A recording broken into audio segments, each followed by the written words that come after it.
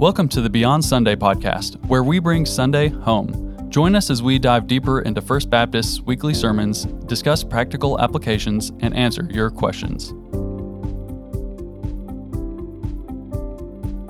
Hello and welcome to the Beyond Sunday podcast. I'm Jordan Upton, and with me as always is Pastor Jeff Reynolds. Jeff, how are you doing today? Doing well, Jordan. Had a quick trip to Chicago over the weekend. I got to go spend some time at Judson University for their Founders Day celebration and share God's Word with them. And the president of Judson University is Gene Crume, Dr. Gene Crume, and his father-in-law is Billy Ray Smith, who is the chairman of our deacons here at First Baptist Church.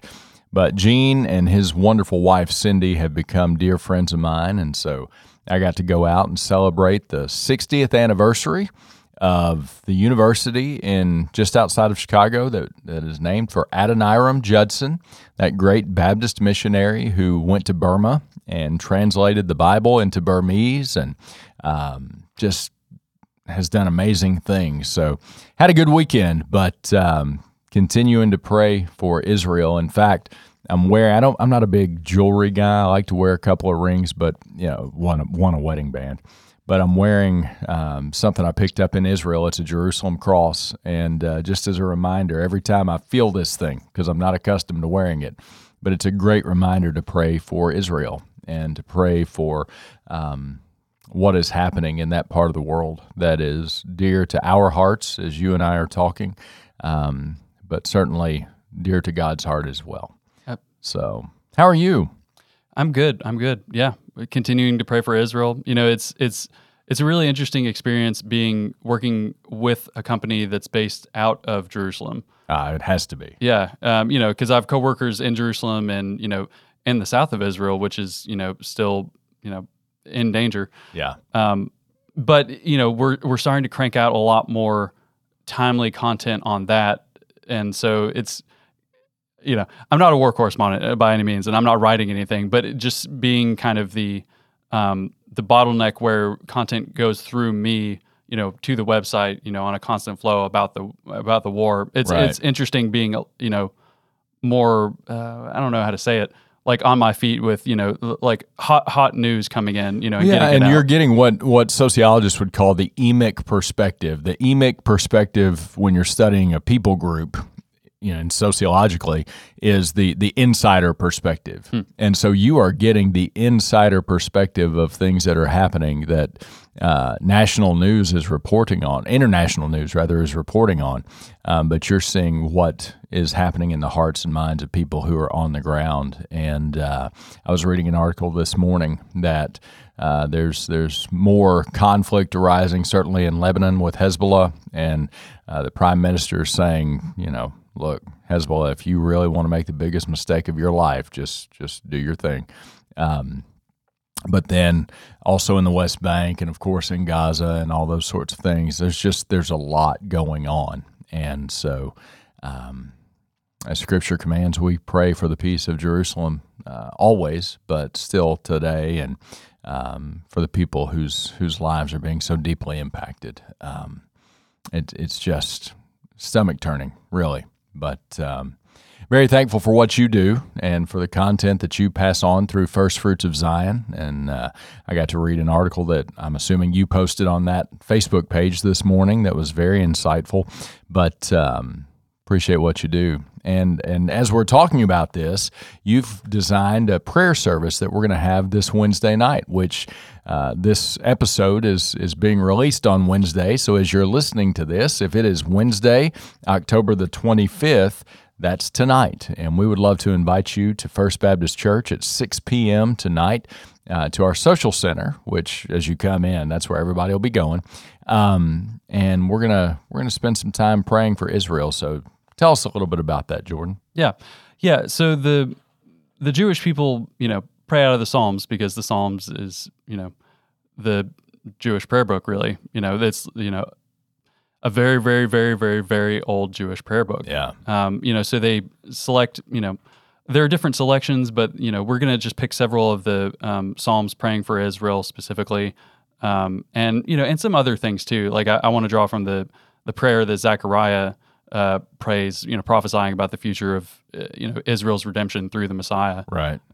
So there's different passages that I've arranged where it will be nice. A little bit it will be call and response to, Sure. reading a verse and then the congregation reading another verse. So we will be speaking the scripture together, which I'm a really big fan of. I like the idea of corporate liturgical expression of the body. So, well, and as you hear the word, the Bible tells us faith comes by hearing, and hearing by the word of God. And so when we hear the word, I can tell you, David Tooley, our dear executive pastor and a longtime friend of mine, was preaching a funeral for a family member of his that I was in attendance. I was attending the service, and he read several passages of Scripture, and I was just so moved as a congregation member, hearing God's Word and being reminded of those great promises. And so that will be a wonderful experience for all of us, and I believe God will not only hear our prayers, but stir our hearts. And again, you're invited tonight, 6 p.m. in the Social Center at First Baptist Church. There is a meal beforehand, a small cost offsetting charge for that, but you're welcome to come at 5 or anytime before 6 and partake of that meal. But 6 p.m. is when we will begin. Amen. So, yeah, and this week's sermon is really timely because it's talking about a woman who's attaching herself to, the Messiah of Israel. So this week we talk about the Canaanite woman, the Syrophoenician woman. So the passage is Matthew 15:21-28. And Jesus went away from there and withdrew to the district of Tyre and Sidon. And behold, a Canaanite woman from that region came out and was crying, "Have mercy on me, O Lord, Son of David. My daughter is severely oppressed by a demon." But he did not answer her a word, and his disciples came and begged him, saying, "Send her away, for she is crying out after us." He answered, "I was sent only to the lost sheep of the house of Israel." But she came and knelt before him, saying, "Lord, help me." And he answered, "It is not right to take the children's bread and throw it to the dogs." She said, "Yes, Lord, yet even the dogs eat the crumbs that fall from their master's table." Then Jesus answered her, "O woman, great is your faith. Be it done for you as you desire." And her daughter was healed instantly. So, Jeff, on Sunday, you said that this is a weird story, and I really want to get into it and unpack some of the weird elements of it. So, if you were reading the Gospels for the first time, you would not expect that response from Jesus. No. Him saying he was sent only to the lost sheep of the house of Israel. That comes across as kind of cold, and it might not make sense if you don't know what he's saying or what he's referencing. So let's just make it very straightforward from the get-go. Who are the lost sheep of the house of Israel, and why was Jesus specifically sent to them? Well, I think in this context, and some of the scholars that I read over the course of preparing for this message would say the lost sheep of the house of Israel are Israel in this context. It's the whole nation of Israel. Jesus has been sent as the Redeemer of Israel. He is the Messiah. And if you go and read the Old Testament, beginning in Genesis chapter 3, with the fall, there is the promise of redemption, and it centers around a people who are called Israel, chosen in Abraham. In Genesis chapter 12, verses 1 through 3, God says to Abraham, Abram at the time, "I will make you a great nation, and I will bless you, and I will bless him who blesses you, and curse him who curses you, and through you all the nations of the earth shall be blessed." And we have seen that. We have seen how all the nations of the earth have been blessed and are blessed by the people of Israel. But chiefly we are blessed through the giving of Israel's Messiah. As Jesus would say to the woman at the well, salvation is from the Jews. And how is that? Well, Jesus is the Messiah and the one in whom all the promises of God find their yes. And so he comes not simply to be a messenger of the law, he comes to fulfill the law. He comes not only to be our priest who is the one mediator between God and man, he is the sacrifice himself who once for all dies on the cross as our perfect Lamb of God who taketh away the sins of the world. world. And so Jesus is prophet, priest, and king, and he is the way to God for anyone. And he's the only way to God for anyone. And so he came, the Bible says, to his own. And in John chapter 1, we learn he came to his own, yet and his own did not receive him. Yet to as many as did receive him, John would write as he's carried along by the Holy Spirit, to them gave he the right to become children of God, children who are born not by a husband's will or essentially the will of the flesh, but born of God. And so Jesus was sent first to Israel. And when Paul writes to the church at Rome, he says, I am not ashamed of the gospel, for it is the power of God unto salvation, first for the Jew, and then to the Gentile. So Jesus' ministry was first to the people of Abraham, Abraham's children through the lineage of Abraham, Isaac, Jacob, the tribes, and all of these people that God had chosen. And so, that was the scope of Jesus' ministry. And when he sent out the disciples, when he sent out those whom he named apostles first, this is around Matthew chapter 10, he said, don't go to the Gentiles. Go to the house of Israel. That is your job. That is your call. Now, we see as the New Testament opens that the gospel goes also to the Gentiles. So Paul writes, I'm not ashamed of the gospel, for there is power of God unto salvation, first for the Jew, then for the Gentile. But what you're seeing here is Jesus going into the region of Tyre and Sidon, and I'll address you and I are pronouncing Sidon different, Sidon. It's the same that you go over there. I call Mount Carmel here, but when I'm in Israel, it's Mount Carmel because that's the right way to say it. Sidon is the right way to say it. Okay, I am anglicizing Sidon. All right, I'm making it South Central Kentucky there. So anyway, same word, just two different ways of saying it. But when Jesus goes into these regions, these regions these are two cities that are now in Lebanon. So they're northwest of the Sea of Galilee, but he's finished his Galilean ministry, and now he is going intentionally to the region of the Gentiles. And obviously, Jesus knows what he's doing. He's not just bopping around, well, I'll try a different place, He, just as he had an appointment with the woman of Samaria in John chapter 4, so does he have an appointment with the Syrophoenician woman in Matthew chapter 15. So, it's an amazing thing that God sent his Messiah to the people of Israel, but then to open the way, as Simeon said in the temple, as a light for the Gentiles. And so praise God that salvation has come to us through the Jews, and it has come through the Jewish Messiah, Jesus of Nazareth, who is the Christ, the Son of the living God. Amen.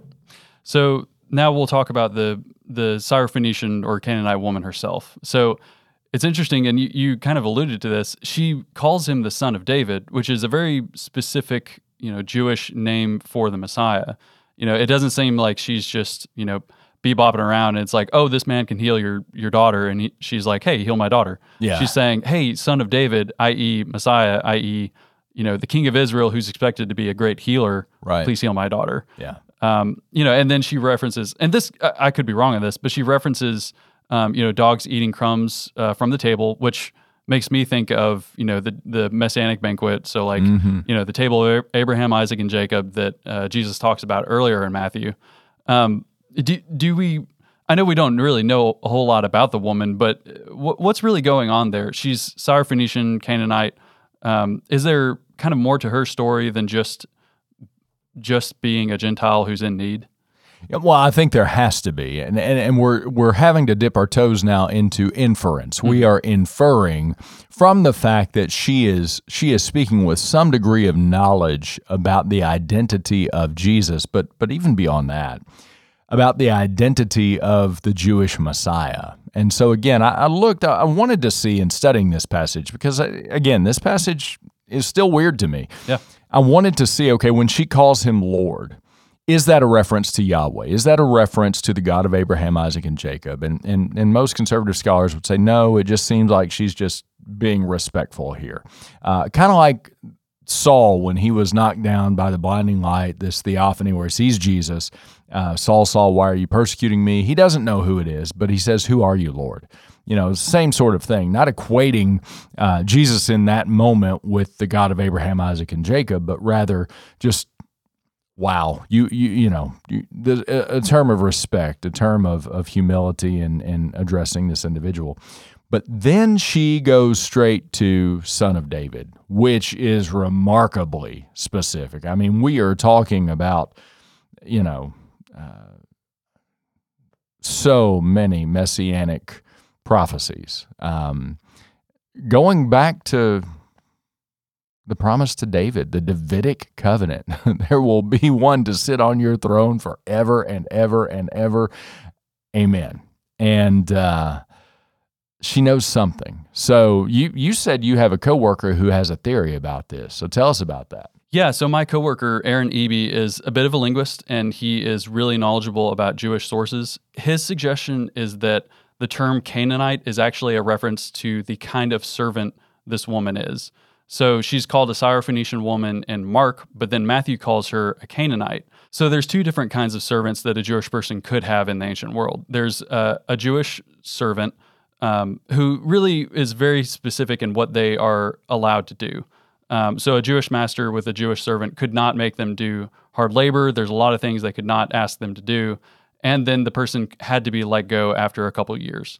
But then a Gentile servant, there are not as many restrictions. There are restrictions that, the word could be translated slave, but don't be thinking of slavery like today or in the last couple hundred years. It's not that level of, horror and ferociousness that could be placed upon this person. Like Gentile servants of Jewish people at this time were in a pretty good place. And actually a lot of them would go on to convert to Judaism because they had this high level of, they had to observe the Sabbath, they had to do, several things like that put them on this higher level, higher plane than regular Gentiles. So the suggestion is that she is this kind of servant. She is a quote unquote Canaanite servant, which is a technical definition, not her actual ethnicity.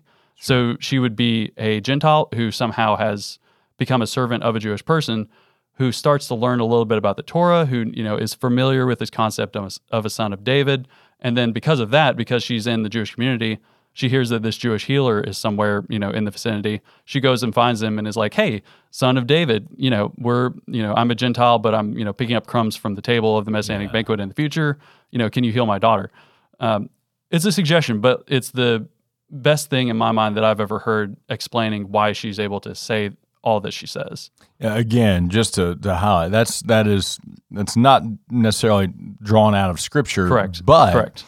That's how you do good theology, where there are questions. Those are some good hypotheses based on biblical criteria, so to speak. So that's very interesting. So she's potentially I would say certainly she is around the teaching of Judaism to the degree that she's familiar enough to know a pretty specific teaching. You know, it's not just, they shut down on Friday night. That's not it. This is a pretty specific teaching that she is embracing here. And for her to be a Syrophoenician by birth, meaning that she is not a Jewish transplant. She was born in Phoenicia. She, is from this region. She is not a member of the household of God. And yet, she has this knowledge and this willingness to ascribe worth and worship and to seek the help of the Jewish Messiah is a pretty big deal. Again, I mentioned in the sermon the temple of Eshmun that was very close nearby. And so, there were plenty of pagan deities that she could have consulted, she could have gone to. I think about E.Y. Mullins. E.Y. Mullins was the fourth president of the Southern Baptist Theological Seminary, and he was actually a supply preacher here at First Baptist Church back in 1915. So E.Y. Mullins is a giant figure within Southern Baptist history. So we once had E.Y. Mullins and A.T. Robertson and Clyde Francisco preaching here, and now you got Jeff Reynolds. Oh, how the mighty have fallen. So bless your hearts. Now. But nevertheless, E.Y. Mullins said one time, you call to Buddha and he doesn't come. You call to Muhammad and he doesn't come. But you call to Jesus and he comes. Mm-hmm. And this passage puts me in mind of that. There's no reason to believe that she didn't at some point seek to enlist the help of Eshmun, whose Greek equivalent would be Asclepius, who is the healing god, and you find out Eshmun doesn't do anything. I mean, he doesn't come. You call to Eshmun, he doesn't come. But you call to Jesus, and he comes. Mm-hmm. So, man, what a rich story of a woman who expressed faith that caused Jesus himself to say, "Oh, woman, great is your faith." And it's just a beautiful story. Mm-hmm. Yeah, you were talking about it on Sunday and said that it's a lesson for the woman herself who persisted in her faith, and then it's a lesson for us in her faith and how to be persistent. And as you were talking about it, I was thinking, it's also seems like it's a lesson for the disciples who are there, like, just send this woman away. But that's right. We didn't even talk about them. Because they were like, would you please, Lord? I mean, it makes me think of the sons of thunder. Do you want us to call down fire from heaven? No, boys, calm down, And here they are again. Do you just get rid of this woman? How quickly do we humans discard other human beings? And frankly, the disciples are looking to discard this woman. Yeah, she's got a problem, but get rid of her. We have important things to do. Why are we wasting time with her? And that's not the heart of Jesus at all. Amen. So let's make this practical with today's practical application question. So, how do we know if obstacles in life are tests from God that we should endure, or if they're signs from Him that we do need to change course? That is such a great question, and the answer is a little bit more subjective than I think what any of us would want. There is some objectivity to it in the way I approach it, at least. And the first is this, and I mentioned this yesterday. The first thing we want to do is ask, am I in sin?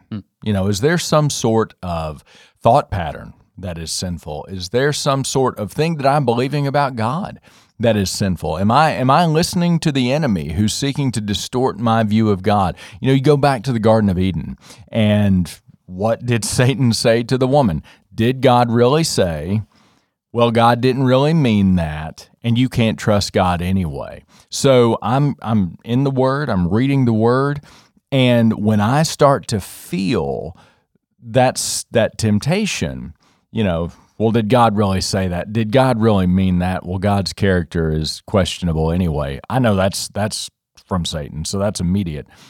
But I want to examine myself and say, okay, am I into sin here? I mentioned to Vespers last night that there are ways that we can hinder our own prayers. One is harboring unforgiveness. The Bible says, and Jesus said in the Sermon on the Mount, if you forgive others their trespasses, your heavenly Father will also forgive you. But if you do not forgive others their trespasses, neither will your Father forgive you your trespasses. So the idea here is Jesus told the parable of the unmerciful servant who was forgiven a great debt and would not forgive a much lesser debt from one of his debtors.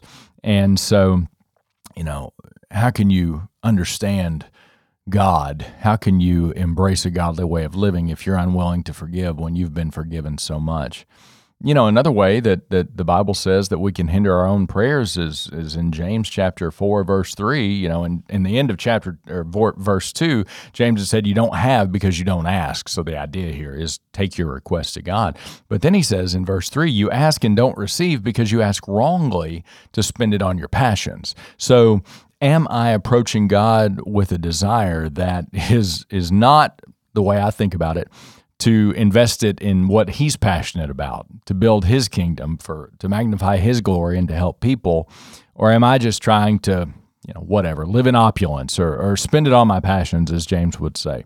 So that can be a way that I can hinder my prayers. And then honestly, in 1 Peter chapter 3, verse 7, specifically for husbands, God says, live with your wives in an understanding way, showing honor to the woman as the weaker vessel, since they are heirs with you of the grace of life, so that your prayers may not be hindered. So if you are a husband, and Jordan, you and I are both husbands. Elliot, you're a husband. This is a specific way that God says we can hinder our prayers if we are not being understanding and showing honor to our wives. Then we are hindering our prayers. So I think the first step is I'm going to ask, am I in sin? And is there a way that I am somehow hindering my prayers? But then beyond that, I think it's just seeking God's wisdom through His Word and by His Spirit.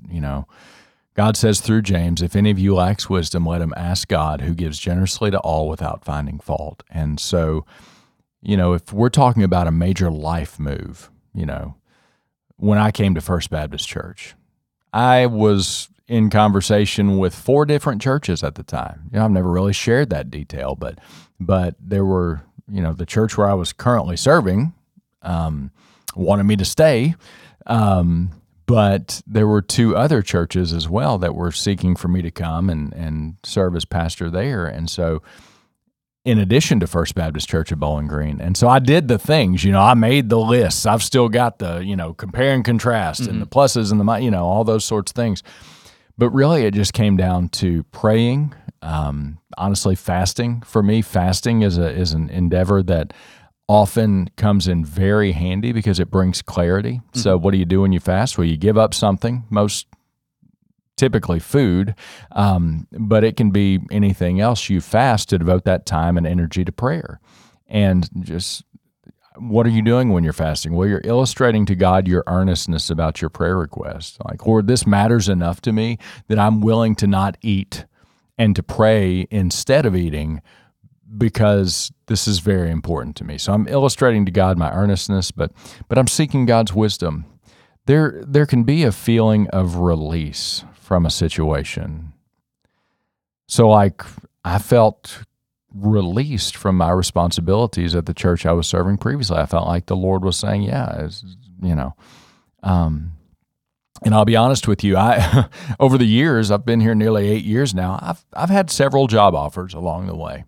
And I have never felt like the Lord was releasing me from First Baptist Church or calling me to a different place. And could the day come? Sure. I mean, God can compel us to do anything, anytime. But I still don't feel any sort of release from this calling at First Baptist Church. And so I'm here and glad to be here. And unless they run me off, I'm going to be here, Lord willing. But again, it comes down to there are objective things that we can do. Make sure I'm in the Word, make sure I'm not in sin, make sure I'm praying. But then on a more subjective level, there are things that you can't open your Bible and say, all right, Jordan, the time has come for you to step away from employment at First Baptist Church and work for First Fruits of Zion. I mean, you had to seek the Lord's will for your life. Mm-hmm. And the way that we do that is we align ourselves with the moral will of God. In other words, get out of sin. And we surrender ourselves to the providential will of God, recognizing that God is God and we are not, and God can do whatever He wants whenever He wants. And if we are His servants, then He can command us to do whatever He wants whenever He wants, and it will be for our good and His glory. So those are kind of some practical things that I do. I'm telling you, though, that foundation in the Word is so vitally important. It is so vitally important. The more that you are in the Word, the more you will recognize God's voice. Because when you are in the Word, you are hearing His voice. You are reading His words. And you will better be able to discern the voice of the enemy as well. So get in the Word, pray, seek God's face. If you have a big decision, I would recommend fasting. But fasting according to the pattern of Matthew chapter 6, not letting the world know you're fasting. Let that be between you and God. That's the only one that matters that sees it. So anyway, those are some practical ways that I go at it. those are very practical. Looking for sin in your life and fasting and reading the Bible, that you can't get much more practical than that. And listeners, if you have a question like the one that we talked about today, anything about the Bible passage that you're looking at, or just something in your life you want to ask about, you can submit it through the link in the show notes or comment on the post below. Jeff, can you pray us out for today? Let's pray. Father, we love you, and we thank you so much that you so loved us that you gave your only begotten Son, Jesus the Christ, who went from Galilee not only into Judea and throughout that wonderful land, but went up into Tyre and Sidon and Gentile regions to reach people. We join with the Apostle Paul in saying that we are not ashamed of the gospel, for it is the power of God unto salvation for everyone who believes, first for the Jew, then for the Gentile. And as we, speaking specifically for ourselves, as Gentiles, are beneficiaries of your goodness in grafting us into that great tree and making us members of the household of God, we simply say thank you. And we pray that you would help us to continue proclaiming the gospel with our lips and with our lives, so that all people might come to Jesus and find eternal hope and salvation in Him. Lord, we love you, we trust you, and we pray all these things in Jesus' name. Amen. Amen. Thank you for joining us. If you enjoyed this episode, be sure to subscribe to our channel. To submit a question about Sunday's sermon, the Bible, or walking with Jesus, click the link in the episode description. Our hosts today are Pastor Jeff Reynolds and myself, Jordan Upton. Our engineer is Elliot Beckley, and our editors are Chadwick Walden and Fuying Engdahl.